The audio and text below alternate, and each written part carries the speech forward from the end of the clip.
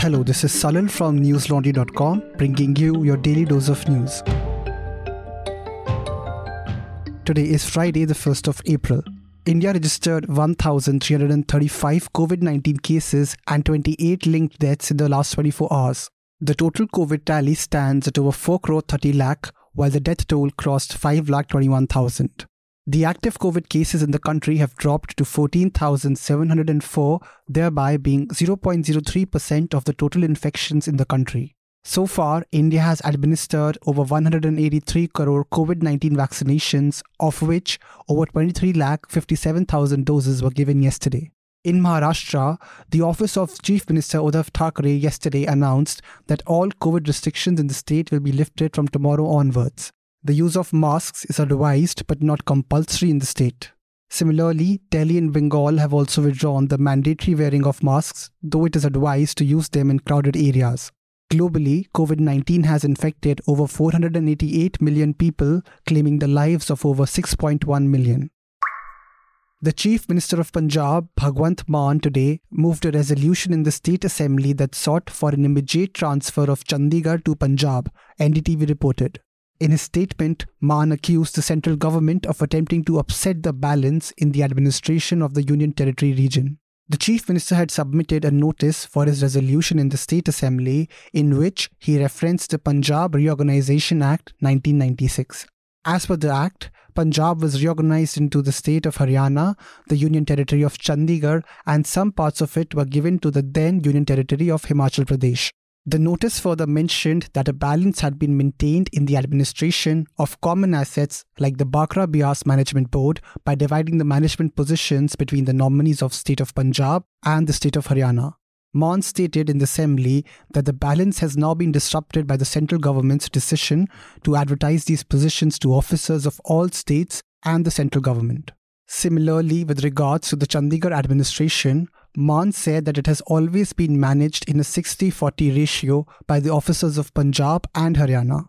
He added that the centre, posting outside officers to Chandigarh and introducing the central civil service rules, went against the past understanding. This resolution comes after Union Home Minister Amit Shah's announcement last week stating that the employees of Chandigarh administration will get the same benefits as the employees working in the central government. The opposition parties in the state had alleged that this would dilute Punjab's claim on Chandigarh and that it further goes against the spirit of federalism. The central civil service rules were announced by the centre last week and are to replace the earlier set of rules from tomorrow onwards. The Delhi High Court today sought a status report from the Delhi Police on investigation in the recent incident of vandalism at Chief Minister Arvind Kejriwal's residence, Live Law reported. A division bench of Acting Chief Justice Vipin Sanghi and Justice Naveen Chawla was hearing a petition filed by AAP MLA Saurabh Bharadwaj to seek an SIT investigation in the case. Additional Solicitor General Sanjay Jain, representing the SIT agency, opposed the petition, stating that an FIR has already been filed by the Delhi Police in the matter. He contended that the issuing notice on a PIL filed by a political person would send out a wrong message. Jain added that the Home Ministry and the Delhi Police had already held a meeting on the matter and have decided to reassess the threat perception with consultations from the CM Secretariat. The court in response expressed concern and said that the incident of vandalism in a Chief Minister's residence relates to the matter of constitutional functionary and therefore basic details of the incident are needed. The bench added that the police force present at the incident was inadequate and outnumbered. The court stated, and I quote, "We have seen the video. It is an unruly crowd. People broke the boom barrier. Some even tried to climb the gate. They tried to take law into their hands. We also find that police force was inadequate and was outnumbered. What intimation you had about this incident happening? We will have to see all this." Unquote. On the contention regarding issuance of a notice on the PIL by the SIT, the court observed that if the agency is sensitive to this, it can give them a status report before proceeding further in the case. The hearing in this case will now be held on 25th April. Listeners, my colleague Akansha Kumar did a ground report in Delhi for which she visited 4 locations where the government had approved to set up polyclinics for specialized care. She found out that these healthcare centers only existed on paper. You can watch the video report on newslaundry.com. It is titled ARP's health model, the quest for Delhi's missing polyclinics. The reason we are able to report on issues of public interest such as this without any pressure from political parties or corporations is because we don't depend on them for ads. We rely only on you to support us. So, if you are not a part of our independent news model already, head over to newslaundry.com and click on the red subscription button on the top right corner of the screen. Subscription starts as low as Rs 300 only. Pay to keep news free. The central government today issued a notification for an extension of the enactment of the Armed Forces Special Powers Act in certain disturbed areas of Nagaland, ANI reported. The states in which AFSPA has been extended for another 6 months include Dimapur, Mon and Nokolak in Nagaland. This comes a day after the Union Home Minister Amit Shah declared the central government's decision to reduce the areas that fall under the Armed Forces Special Powers Act in Nagaland, Assam and Manipur. AFSPA has been repealed in 23 Assam districts, with one district receiving a partial repeal.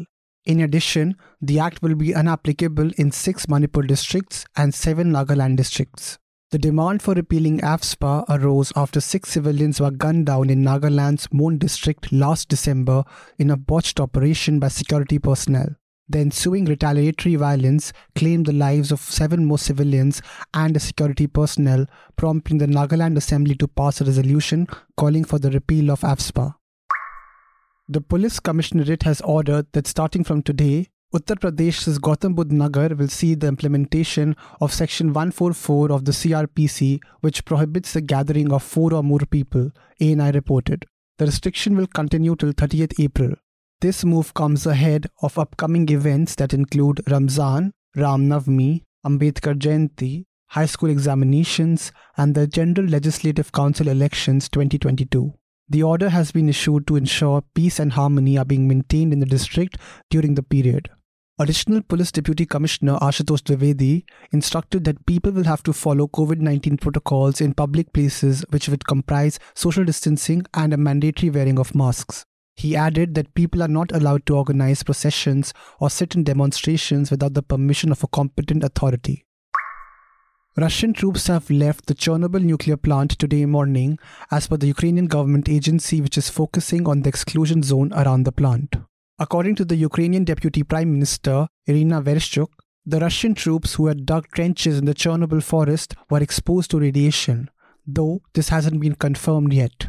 Citing British military intelligence, NDTV reported that Russian shelling and missile strikes had continued in Chernihiv despite Russia's statements indicating a reduction of military activity in the area. According to the Hindustan Times, in his nighttime video address, Ukrainian President Volodymyr Zelensky said that Russian troops were building attacks in the southeast following their withdrawal from the north and center of the country. Zelensky said, and I quote, "We know their intentions. We know what they are planning and what they are doing. We know that they are moving away from those areas where we hit them in order to focus on other very important ones where it may be difficult for us." Unquote. As per the United Nations Refugee Agency, the number of Ukrainians who have left the country since the Russian invasion add up to more than 4 million, the Reuters reported. That's all the news we have for you today. Have a great day or a good night depending on where you're listening from. See you tomorrow. All the News Laundry podcasts are available on Stitcher, iTunes, and any other podcast platform. Please subscribe to News Laundry. Help us keep news independent. To catch all our podcasts on news, pop culture, current affairs, and sport, visit newslaundry.com. Follow us on Facebook, Twitter, and Instagram, and subscribe to our YouTube channel.